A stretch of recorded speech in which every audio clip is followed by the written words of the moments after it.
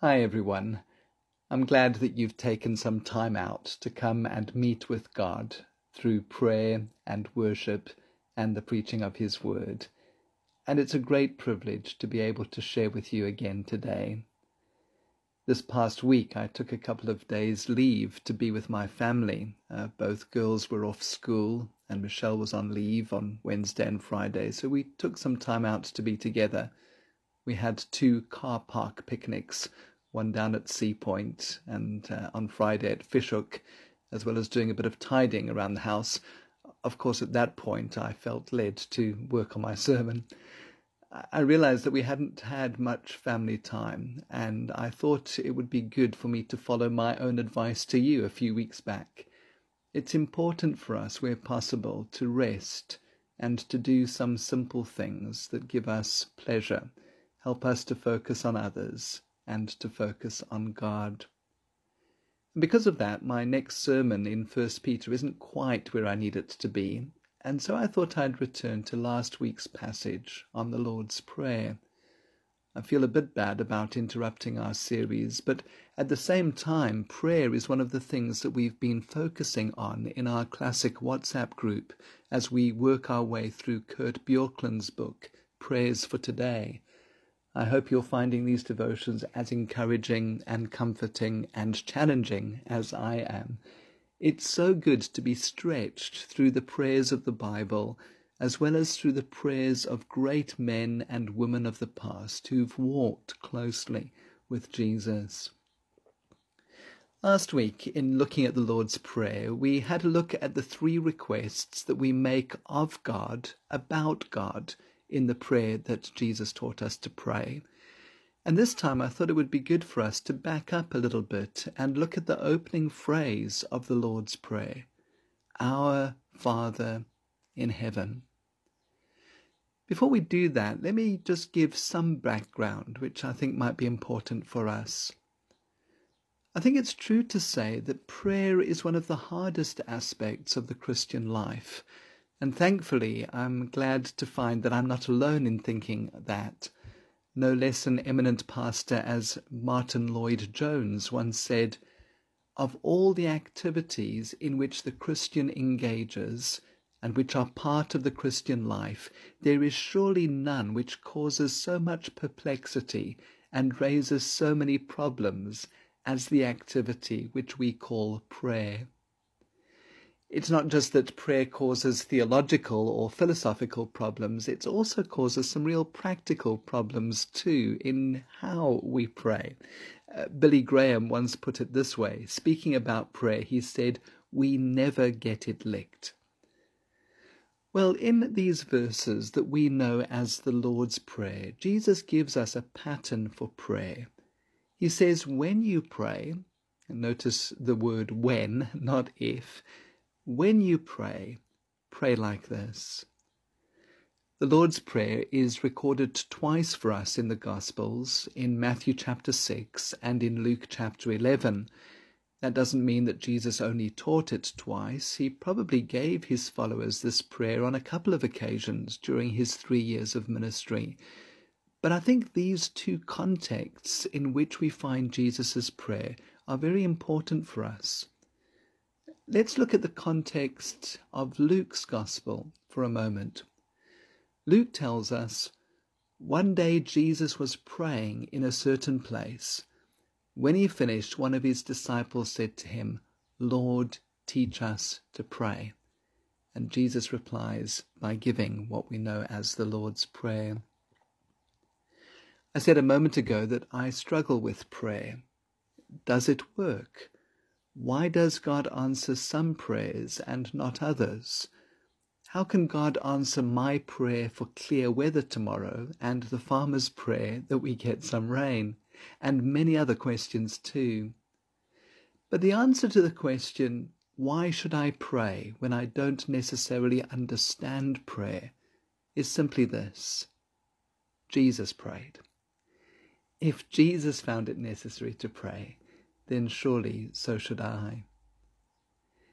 And then the second context for Jesus' prayer, as it's found in Matthew chapter 6. In Matthew's Gospel, Jesus gives us his prayer within the Sermon on the Mount, and it's within the context of how not to pray. You can go away and read it for yourself, but one of the things that Jesus cautions against is vain, repetitious prayer, which is a bit ironic, really, because sadly the Lord's Prayer itself has often been used in a shallow, vain, repetitious way. I don't know about you, but I can rattle it off in about 12 seconds without giving it much thought at all. And so it's important to realize then that this is a pattern that Jesus is giving us here. In this prayer, Jesus isn't giving us the exact words that we need to use as a ritual every time. He says, this is how you should pray, not this is what you should pray. In other words, the Lord's Prayer is the scaffolding for prayer, not the building itself. It's really a series of headings that will launch us into further prayer. But it's more than a pattern too. Pastor John Stott said this about the Lord's Prayer. It's not simply a liturgy to recite. It's more even than a pattern to copy. In the Lord's Prayer, the essentials of the Christian faith and the Christian life are clearly set forth. Well, with that brief introduction, let's have a look again at Matthew chapter 6 and verses 9 to 13. Jesus says, "This then is how you should pray.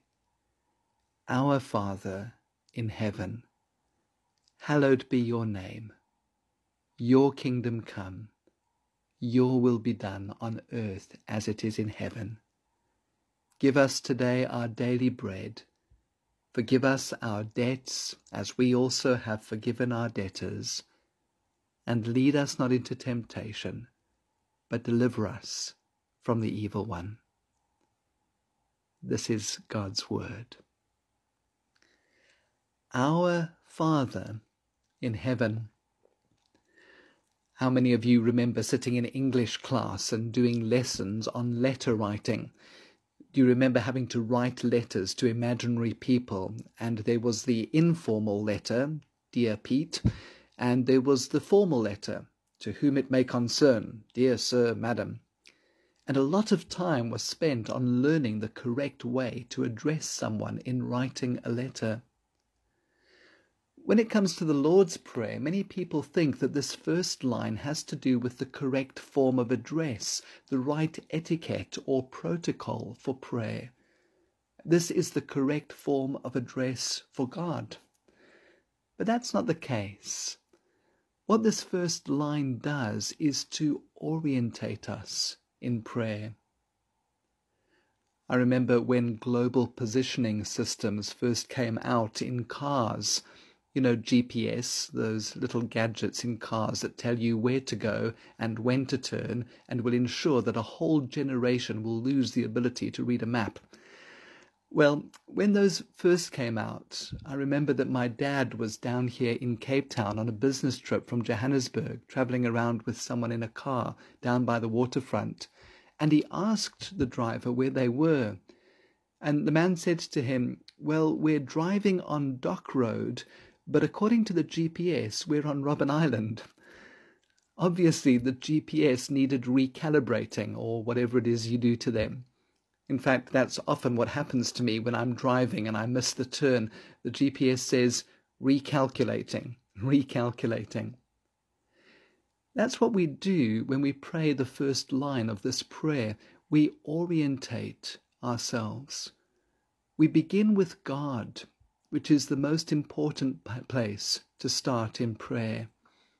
Remember the quotation from Tom Wright that we read last week. Prayer that doesn't start with God is always in danger of concentrating on ourselves, and very soon it stops being prayer altogether and collapses into the random thoughts, fears, and longings of our own minds. The American writer Flannery O'Connor once prayed, "Dear God, I cannot love thee the way I want to. You are the slim crescent of a moon that I see, and myself is the earth's shadow that keeps me from seeing all the moon. What I'm afraid of, dear God, is that my self-shadow will grow so large that it blocks the whole moon, and that I will judge myself by the shadow that is nothing. I do not know you, God, because I am in the way. The Lord's Prayer starts with God. And when in prayer we take the time and the trouble just to focus on God, it dramatically changes the content of the rest of our prayer. And there are three things that Jesus wants us to bear in mind in praying the first phrase of his prayer. Just to shake things up a little, we'll look at them in reverse order. Firstly, Jesus reminds us that God is in heaven. Our Father in heaven. Now, Jesus isn't speaking here about the location of God, that he lives way out there somewhere. No, Jesus is speaking about the otherness of God and the power of God, the transcendence of God. That God is just totally different to me and way beyond what I could ever think of or imagine. That's really important. The writer of the book of Ecclesiastes in the Old Testament had this advice about prayer. He said, "Do not be quick with your mouth. Do not be hasty in your heart to utter anything before God. God is in heaven, and you are on earth. So let your words be few."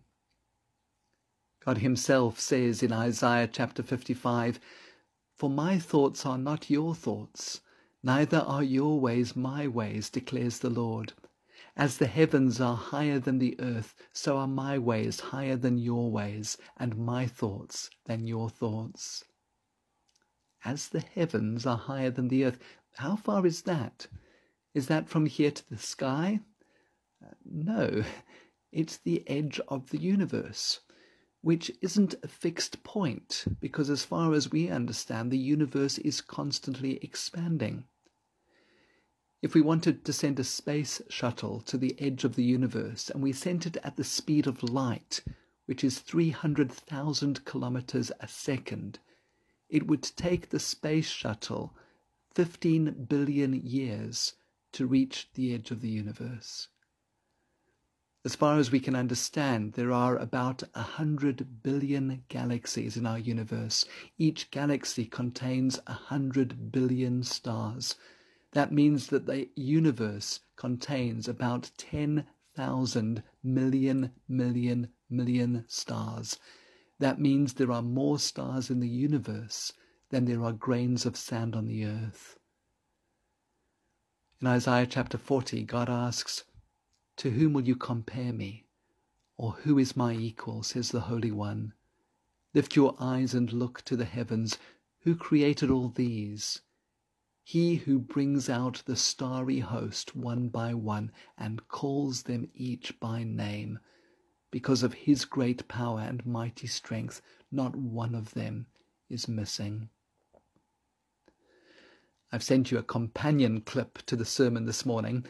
For those of you who are listening elsewhere, you can find it on YouTube. If you type in the words "cosmic eye" into YouTube, you should find a 3-minute clip that zooms in and out of an employee lying on the grass outside the Google headquarters in America. If you find a clip about ancient Egypt or American conspiracy theories, you've clearly got the wrong clip.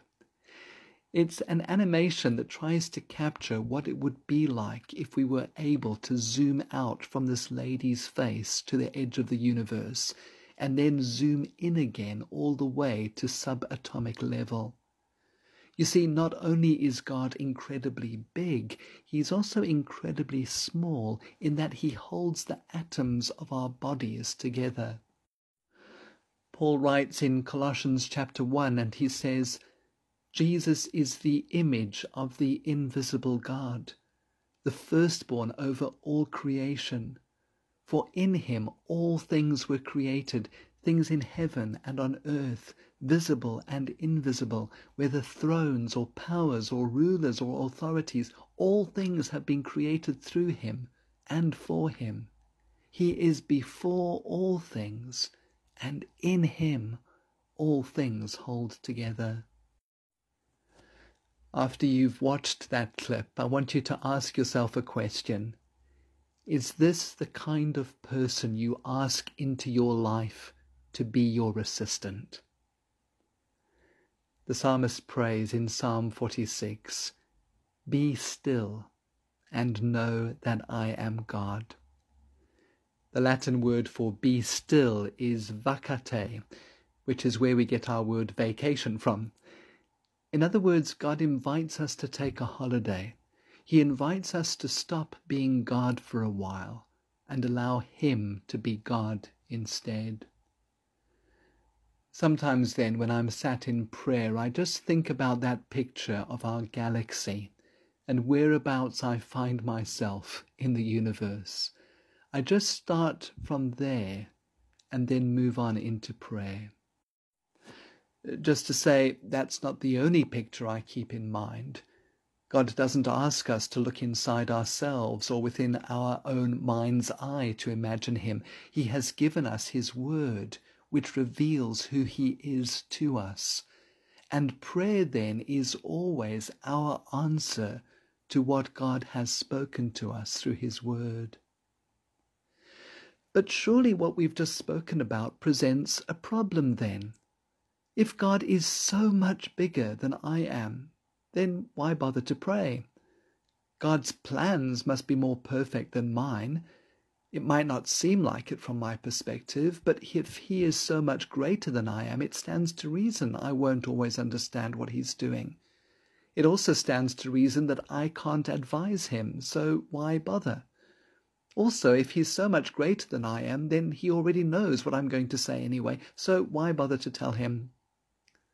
Well, it's so interesting that Jesus didn't see the greatness of God as an obstacle to prayer.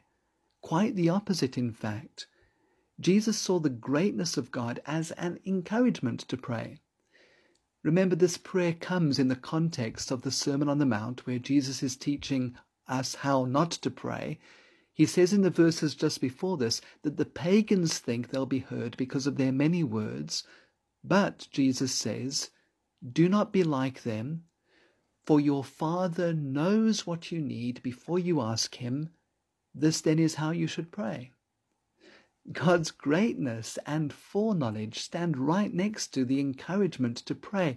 God knows what you need before you ask, so pray. How can this be? Well, because of the second word that we need to look at in this opening sentence, the word Father. Our Father in heaven. In the end, prayer is about relationship. When my daughters were a lot younger, I remember one day watching them through my study window playing outside in the garden. I can't remember exactly everything they did, but I do remember them coming inside and saying, "Daddy, guess what we've been doing?" I didn't cut them short and say, "Don't bother to tell me, I saw it all through the window." No, I wanted to hear from them what they'd been doing. I loved to hear from them. I wanted them to speak with me and me with them. In his book on prayer, Philip Yancey writes this: "Why pray? Evidently God likes to be asked.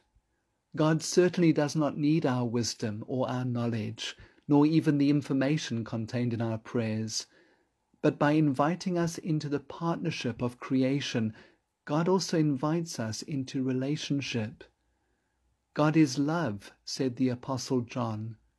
God does not merely have love or feel love. God is love and cannot not love. As such, God yearns for relationship with the creatures made in His image. One pastor says, prayer is not about informing an otherwise ignorant God or persuading an otherwise unwilling God. Prayer is about developing a relationship with the Almighty. Now, sadly, the word Father is a difficult word for some people. There are folk listening to this who do not know their earthly fathers. There are those who have emotionally absent fathers, those who have abusive fathers, those who have drunkard fathers.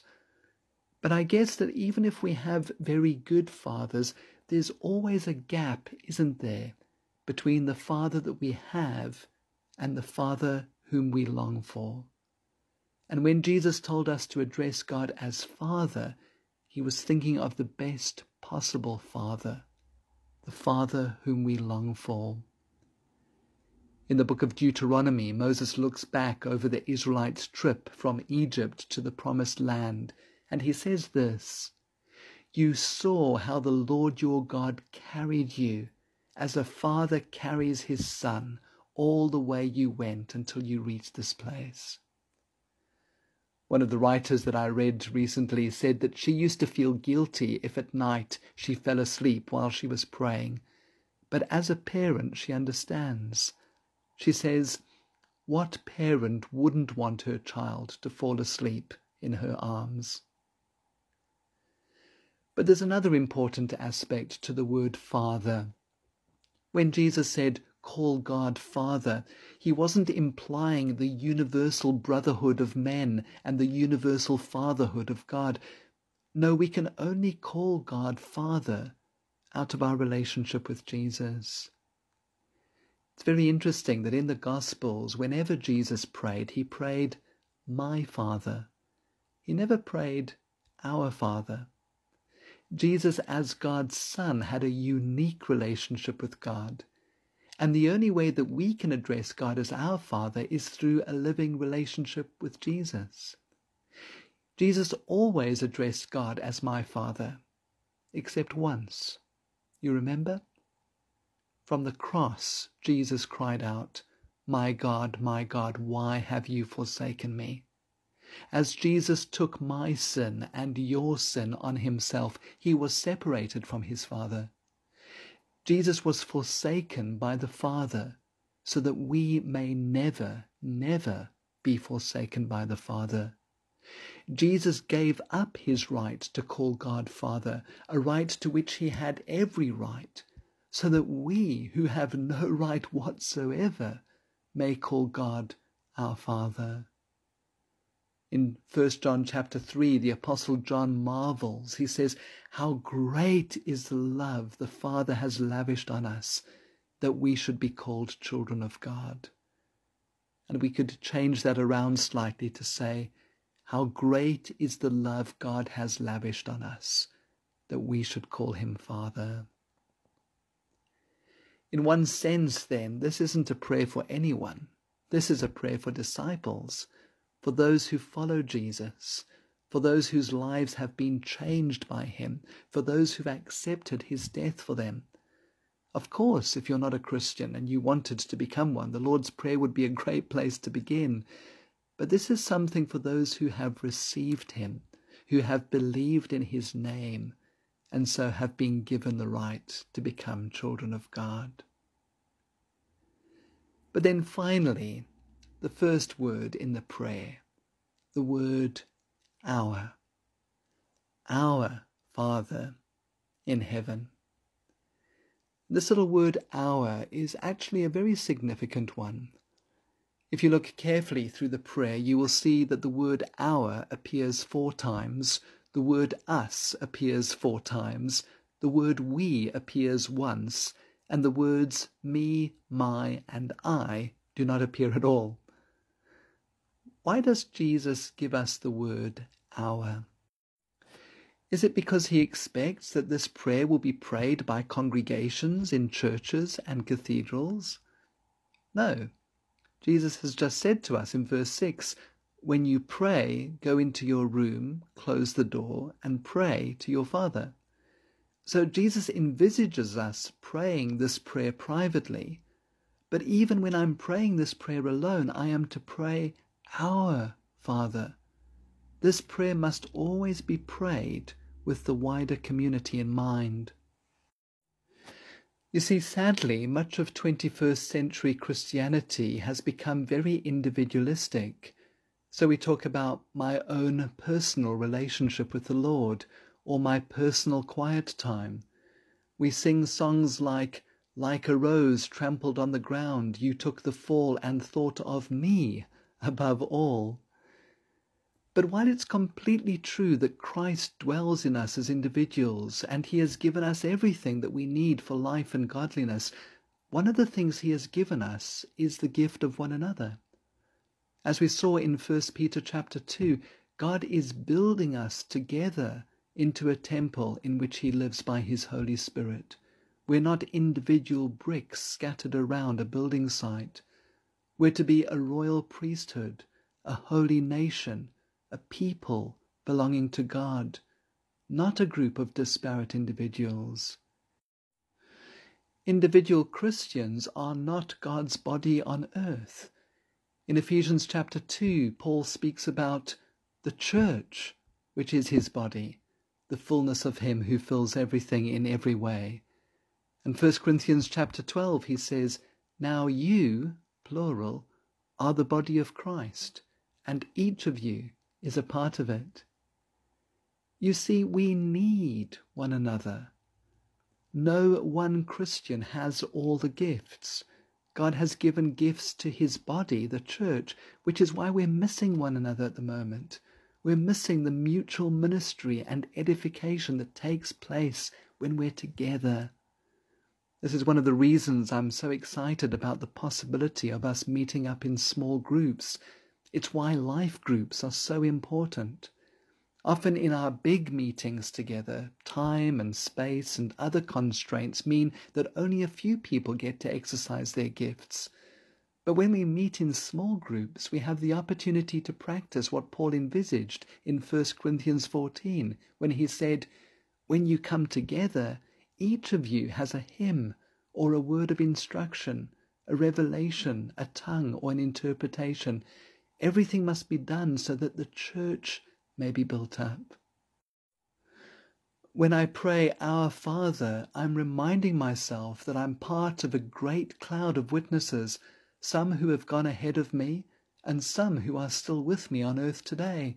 I'm part of a worldwide body, the Church of God, whose true number is known by God alone. And that means that on the one hand, I shouldn't be engaged in anything that breaks down the community.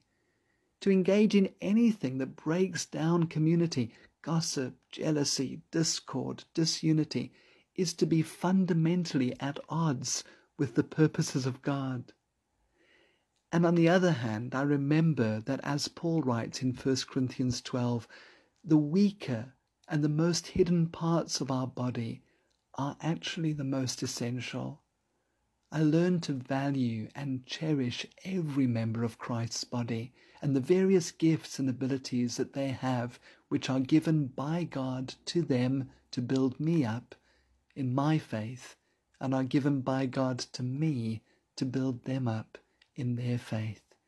It's such a precious thing to be part of the body of Christ. So just one little phrase for us as we begin a new week. I'd encourage each of us at the beginning of each day to begin our prayers in this way. Our Father, who is in heaven. Let's pray together. Father God, what a wonderful privilege to be able to call you our Father through all that you did for us in sending your Son Jesus into the world to live the life that we should have lived and die the death that we should have died to bring us back to yourself. Father, we thank you that you are full of compassion and loving kindness towards us. You remember that we're just dust, and you know our anxious thoughts and our worry and our concern, particularly at this point in human history. Lord, all of us face various challenges as we come into this week, and we thank you that we've had the opportunity just to focus upon you and your greatness, that you hold this earth on the tip of your finger as one would hold a contact lens, that you are so mighty and yet you are so small. You understand our individual DNA, the thoughts that we have and why that we have them. You are so transcendent and yet so immanent. And we come as the Pinelands Baptist Church Classic congregation and visitors with us today as well. And we pray for your particular help in this week that lies ahead. We think of those who are stuck alone in a little flat somewhere, unable to see family and friends, who can't even get out because of lockdown and the concerns that the staff of their retirement village have about their health. We think of young couples with small kids who have to balance working at home with looking after children, and just the time and the energy that goes into that. We pray for those who find themselves in huge financial difficulties, whose income has been cut or whose jobs have been lost. We think of those who mourn the death of loved ones. We think of those who have to take care of others who are ill. We think of those who are ill at this time, and Lord, just the added burden that coronavirus brings to us, that even the simplest tasks just have that added level of difficulty. And we ask, please, for your strength and for your help. We thank you that this time of difficulty is doing things within us, that you are indeed purifying us and refining us so that our faith can be proved genuine and may result in praise, glory, and honor when Jesus Christ is revealed. We pray that this time of difficulty would encourage us to value the members of our community, that we would indeed pray our Father and remember one another in prayer before you, that it would draw us closer together to family and to friends and to brothers and sisters in our Lord Jesus Christ. And we also pray, Lord Jesus, that this time would draw us closer to you, that as some of our other props have been kicked out from underneath us, that we would find you again and find that you are enough. And so as we go out into this week, the Lord bless you and keep you. The Lord make his face shine upon you and be gracious to you.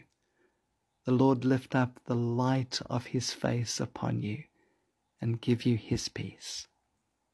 Amen.